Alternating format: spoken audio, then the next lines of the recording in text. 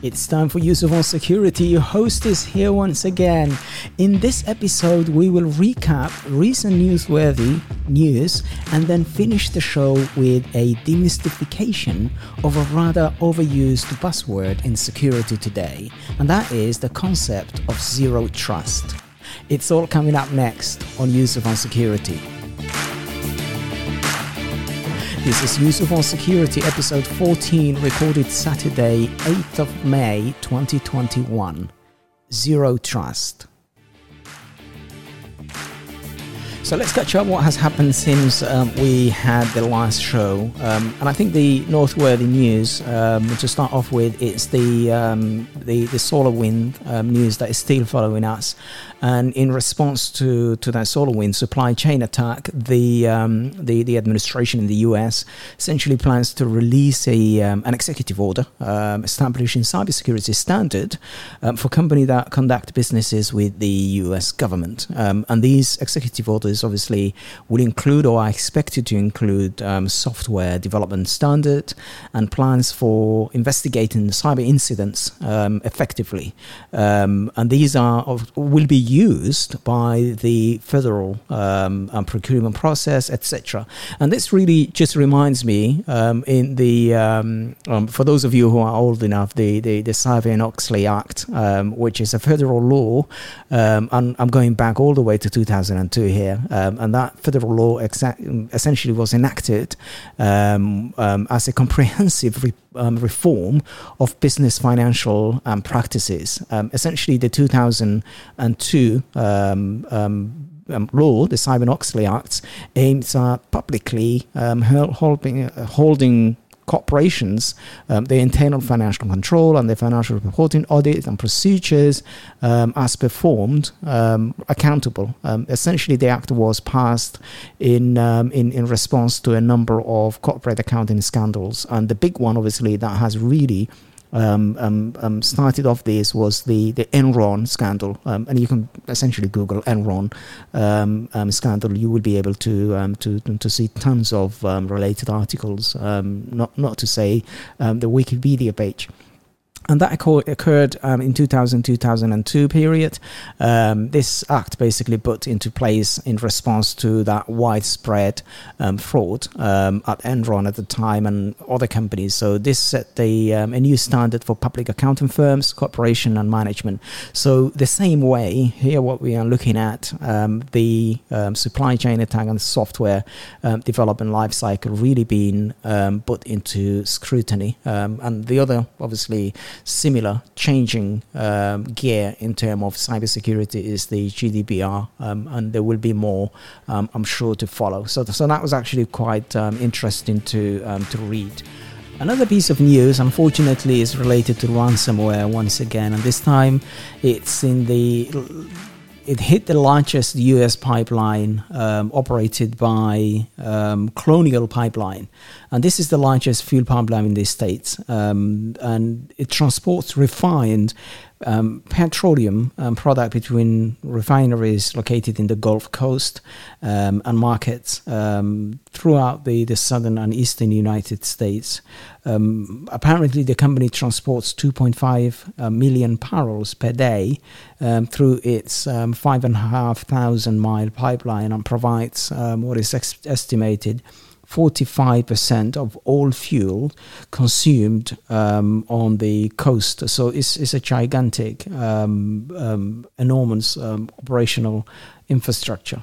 And according to the CNBC News, Colonials suffered this attack on Friday, which obviously forced them to shut down the entire network to prevent the spread of the ransomware. And by that, obviously, we understand that this is a ransomware. And the fact that they have preempted the spread tells me it's not just the infection as we normally know, but it's also a wormable sort of attack. So it's a worm type where an infection doesn't just stay on one machine, but it spreads to the entire network.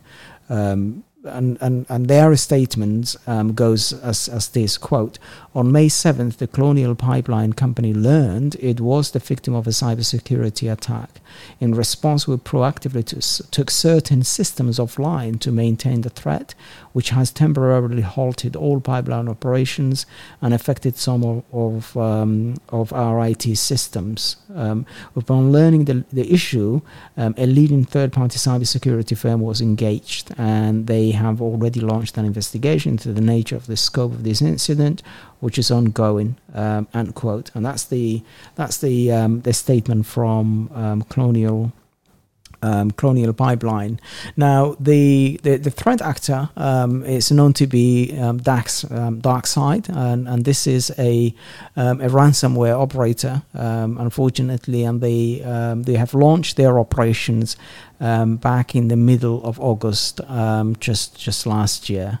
Like any other enterprise targeting ransomware operation, this threat actor, DarkSide, gain access to corporate network, and they will typically quietly spread to other devices, and at the same time they will gather credentials. So these are really the techniques and procedures, the TTP, and they will steal unencrypted documents, and by that obviously we understand, as I have mentioned in my previous episode, which was the changing face of ransomware, and that was episode 12. By stealing the data before they encrypt, they are actually giving themselves a safety net where they will then coerce, unfortunately, the victim to pay up the ransomware. Otherwise, they will release the data into the public side. So it's basically what it basically really means is retrieving your data from a backup is no longer a viable option unless you obviously don't care about publicity. They are forcing people to pay up, and it's always difficult, obviously, conundrum to resolve. What they have said previously is the DarkSide do not, obviously, they said that they will not target the following types of organizations. You know, these promises have already been broken from what I learned. They don't intentionally target medicine, hospitals, hospices, education, schools, universities, non-profit orgs, and government sectors. But it's obviously too soon to say if they will maintain any of that. From what I read on resources, they've already broken that promise. And unfortunately, ransomware seems to be with us every single week. Another piece of news, it's the Google. Google is encouraging users to adopt two-factor authentication. Hooray! That's really a good thing. So Google will prompt users to turn on the two-factor authentication, also known as 2FA or two-step verification. Users will then have who have already adopted the 2FA will be asked to confirm their identity, and essentially this. What it means is Google had a plan to automatically enroll all users in this two-step verification in their account, so that people are actually essentially are more secure. We would like to see not just Google, but other corporations, especially the likes of Facebook and PayPal and Microsoft, essentially taking heed and doing the same thing, really. And there is obviously, I will point to Microsoft research that replacing reusable password with simple, basically, which is not perfect, 2FA, like text messages to mobile phone, at least. And by the way, the text message to mobile phone, the NIST, the National Institute and Standard and Technology and Standard, essentially really stressed that is no longer effective. The National Institute of Standard and Technology has mandated that is essentially no longer useful. It's not really encouraged, but this is just an example. And if you use that, that reduces 99.9% of phishing attacks. And phishing is the front end of the majority of a successful breach, basically, and ransomware incidents. And I have talked about essentially email-related tips and tricks in previous shows, so you can actually have a look at the my previous talk, which is related to email authentication. You should be able to essentially find that in there. If I do remember correctly, let me just remind you the episode that I am referring to here. So that is episode 10, SMTP authentication protocols, and that is really interesting to review to make sure that you've actually essentially have your SPF and your DKIM and the DMARC in line. So that was very quite interesting to actually see.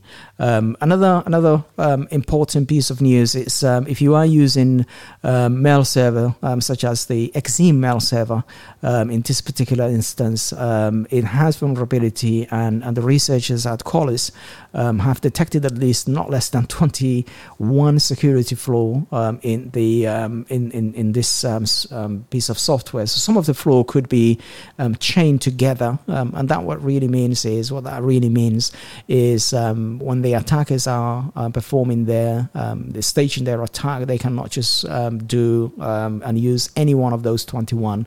They have to concatenate and put them in order so that they can then use each vulnerability to lead to the next vulnerability, and so on and so forth in a sort of an orderly fashion. So you cannot just do the third or the fourth to succeed. You have to do the first and the second and the third and so on, all the way to the 21st security flaw. So if you are really just sitting on not updating your Exim mail server, I think it's a good time to get that going. And some of those flaws obviously will give full remote and authenticated code execution and gain root access privilege. So administrators, you are advised to upgrade to version 4.94.2. Admins are advised to upgrade to Exim version 4.94.2 to address these vulnerabilities. Essentially, the mail server agent. Yeah. Exim maintainers are also said to that the 3.x release is obsolete and should no longer be used, and that's really a good place to essentially start. Another piece of news is Microsoft has detected a large scale of business email compromise. This is BEC campaign that targeted more than 120 organizations using Typo squatty domain registered a few days before the attack started. The Typo squatty domains essentially are domains that are legitimate and registered and actually can resolve from a DNS point of view successfully, but they do actually come too close to legitimate, well-known domains, and therefore those are that mindset is used to trick the users so that the business email compromise spammers will use different tactics, including social engineering, phishing, or hacking, to then compromise those business email accounts. And obviously the worst thing that can happen is account takeover, because then that is essentially a checkmate, and therefore you've lost your access to your email. You'll be very lucky if you are not locked out, but mostly for advanced persistent threat and nation state, they will not be basically resetting the password. They will essentially be doing things in a more silent way. So those will then be later used to redirect payment to bank accounts under the control or target employees in things like gift cards and similar scam. So what Microsoft has said is, although these business email scammers method might seem lacking sophistication, and they might seem to be not really extremely thought in terms of technicality, the phishing messages look obviously malicious in nature to some, but business email attacks are essentially behind, really what is a record-breaking financial losses since the 2018, and remember in 2018 the FBI established the recovery asset team because it was just unsustainable, and they did didn't essentially warn the US private sector companies in March about the PSC attacks, and you can certainly have a look at it. I will add the link, the URL to the show description. So the FBI Internet Crime Complaint, etc., which is the IC3, notes PSC is an increasing and constantly evolving threat as criminal actors become more sophisticated and adapt to current events. And that's essentially what the FBI has said. Now, let's turn to the concept of zero trust. What is zero trust? Well, essentially, the concept of zero trust is the age of corporate network and single security control, i.e. a perimeter, is essentially really coming to an end. And we do see that essentially playing out. So the typical employees, especially now that we have employees more and more working remotely, are increasingly conducting businesses away from what it used to be a controlled perimeter environment, such as they use in public internet and cafe houses, etc. And coupled with the increase of use of the SaaS, and that is the software as a service apps, such as cloud platforms and other cloud-based services, this essentially has exacerbated the efficacy of the perimeter control of what we used to do before, sort of a very strong shell and then cushy and soft internal. And that is no longer really what it is today. So this primary element to secure the corporate resources is no longer really sustainable, because most of the applications and what you use are accessed outside of those perimeters, and people are outside of those walls that we built. So we can no longer essentially rely on a single sealed off corporate network and afford trust to all the system that resides within it. That essentially is not working. So this is what the zero trust concept is helping. It's a cybersecurity more philosophy than a product. So it's not a product that you can go and get it and buy. It's a sort of a mindset and philosophy that you basically build and aspire towards. And this is how to think about security and how to do security. So essentially, zero trust is based on the principle of trust nothing, basically, and verify everything at any time. So on focusing on protecting resources regardless of where they are physically or digitally, and to never trust anything by default. That's essentially really the zero trust. No one vendor, product or technology will get you a zero trust, as I said. Rather, you require a culture shift and a lot of different solutions to shift the paradigm by which they secure to secure your resources. Of course, you need to decide whether the different tools and techniques come from one vendor, or whether you actually go and acquire different technology to then create that architecture. And of course, the former is much more easier than the latter, because unfortunately vendors are here to compete for market, to compete for share and sell their product, and therefore the integration and automation and orchestration of different products are not going to be the same as product that is built by one vendor, that is built natively and that can work together. Right, so you need to make sure that you pay attention to that. So this essentially is what zero trust is. So zero trust, as I say, is a model and a philosophy for how to think about and how to do security. So no one and no one thing will automatically be trusted, whether that is inside or outside of your company network, and even the network itself should not be trusted implicitly just because it is based on a network location, or it has a static defenses like a traditional firewall, etc. But those are essentially really limited. So eventually something needs to be trusted, by the way, but Zero trust is the concept to always fall back, and this trust is temporary. When you trust someone and establish dynamic from multiple resources, so more than we have ever essentially used to trust, and it's constantly reevaluated. So I can give you an example. So when I log in the morning, I log into my environment. I get asked to obviously authenticate. And I would authenticate using obviously more than one way, and therefore establishing the trust from a multi-factor authentication. So I have the password, and then what you have, some sort of a 2FA, so like a push notification, or maybe a key fob that I will use, and then I will log into the environment.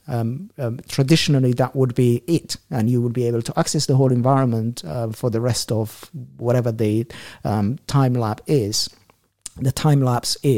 But the zero trust, it will be reevaluated at any time, and I will be asked again. But also, if I now log into a different application or different platform, that second platform, will not trust me just because I logged into the previous platform. So it gets reevaluated, and therefore would not trust just because I prove myself who I am, who I said I am. So we have plenty of experience with untrusted network through our daily use of the internet. Computers that face the public internet are secure essentially in different manners to those inside the traditional perimeter, which require extra scrutiny and on different layers of defense from external threat. But the zero trust model guides you to treat all devices if they were internet facing. And instead of having one single perimeter, you must create sort of a micro perimeter, and applying checks and controls, as I just gave you an example of, around everything and between everything. I do remember reading what then was the CEO of Duo, which is a two-factor authentication since acquired by Cisco, so it's duo.com. The lady of this, who was the CEO, was asked, where is the perimeter now? And she said, well, perimeter is wherever you do an authentication. So whether that is the mobile device that is accessing the SaaS app, or whether the laptop that is accessing another part of the infrastructure from one segment of the network to the other. So whenever there is an authentication, that is essentially the perimeter, and that was really good to note. So let's have a look at the just to contrast the different approaches and the impact they have. So the traditional security approach is trust is based on network location that an access request is coming from, and as a result, essentially attackers, when that is bypassed, attackers can move laterally to get to an organization's intended target, essentially the crown jewels. It doesn't extend security to the new perimeter from there on. So that is the traditional security approach. The zero trust approach, it established for every access request, essentially, regardless of where the request is coming from. And as a result, secures access across your application and network. It will hamper the lateral move in case of a successful breach, just to contrast back on the traditional security approach. And it ensures only the right users and devices have access. It also extends trust to support the BYOD, bring your own device, cloud apps, hybrid environment, and more. From a principle point of view, the principle of zero trust is essentially trust nothing ever. For when you trust something, you are forced to seek relevant security measures wherever there is a risk, essentially. So you will be applying those control mechanism to make sure that is true. And then you verify everything and do not assume that, passing a check naturally affords you a trust, like when I was logging on to my application in the morning. And having credentials doesn't really mean you are trusted. So it just means you have credentials at that particular time. And credentials can be stolen, remember. We can break this into 4 simple principles to keep in mind. And the first would be always identify. The second, always control. And the third, always analyze. And these are essentially be done at any time by multiple times concurrently for every single object that is accessing a resources. And then the fourth is always secure. And just to conclude, conclusion is that as it stands, Zero Trust is a philosophy towards cybersecurity, with every few able to readily embrace it. Not everyone is going to do it, to be quite honest. It's a journey rather than a destination. And security controls that we all grew up with are eroding right in front of our eyes, and the need to adopt something better that can keep up with the new way of working and accessing and consuming resources, it is needed, and that is will become increasingly prevalent as we move forward. And of course, the bad guys are only growing more smart and thinking way of defeating those defenses that we are building, and those defenses, to be frank, are struggling to keep up with the mindset. I mean, think about it. See how ransomware has changed over the last few years. You can re-listen to my episode 12, The Changing Faces of Ransomware, just to really appreciate what I mean by that. And the Zero Trust model represents a way to really truly minimize threat, while the setting new standard in cybersecurity protocol. So it's essentially really it's time to take security to a new level, and not rely on archaic way of protecting yourself, while the cyber crooks are deploying and using tactics, techniques, and procedures that are really just bringing the way and the model that we built many years ago to its knees. I hope that was useful. Until next time, take care.